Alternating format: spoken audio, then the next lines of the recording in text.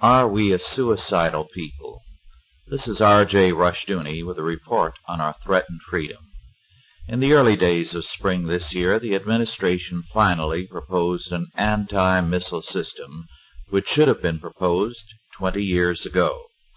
The technology to provide a means of destroying nuclear missiles before they ever reached the United States has been known for some time. This is not all. The United States has no real civil defense system.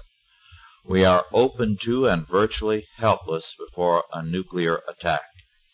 In addition to this, the proposed anti-missile system, called the High Frontier Strategy, will actually make national defense markedly cheaper. All this and more has been spelled out by Lieutenant General Daniel O. Graham in his book High Frontier, A New National Strategy. It is a sound, reasonable, and sensible system of defense. However, no sooner was this strategy announced than the press and letter writers began to attack it. Having read High Frontiers, it was obvious to me that the critics had not read it, did not know what it was about, and that they were expressing wild and hysterical reactions.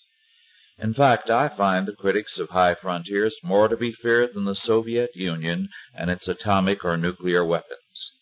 These people react with total suspicion towards any and every defense strategy ever suggested. To hear them talk, we have little to fear from Moscow and everything to fear from our own military leaders. I find this to be a paranoid reaction, to put it mildly. Moreover, it is certainly suicidal. Such people are hostile to any kind of defense and regard defense as a form of aggression. One writer said of the anti-missile strategy, "I find it hard to believe that these new weapons are defensive." The plain fact is that the High Frontier Strategy gives us simply a device to eliminate missiles in space, long before they reach our cities. They do not start another arms race, as someone else charged, but are an anti-arms strategy. Another person objected to this High Frontier Strategy because he said it would not be, he felt, 100% effective, but perhaps only 95% effective.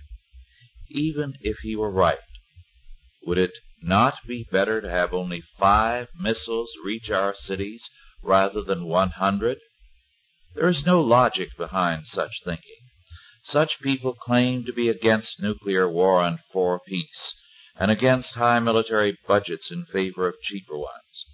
We have here a strategy to give them, in 5 years, a good safeguard against nuclear weapons on a lower budget, and they react hysterically against it. Such a reaction is suicidal, and it ensures death, not freedom. This has been R.J. Rushdoony with a report on our threatened freedom.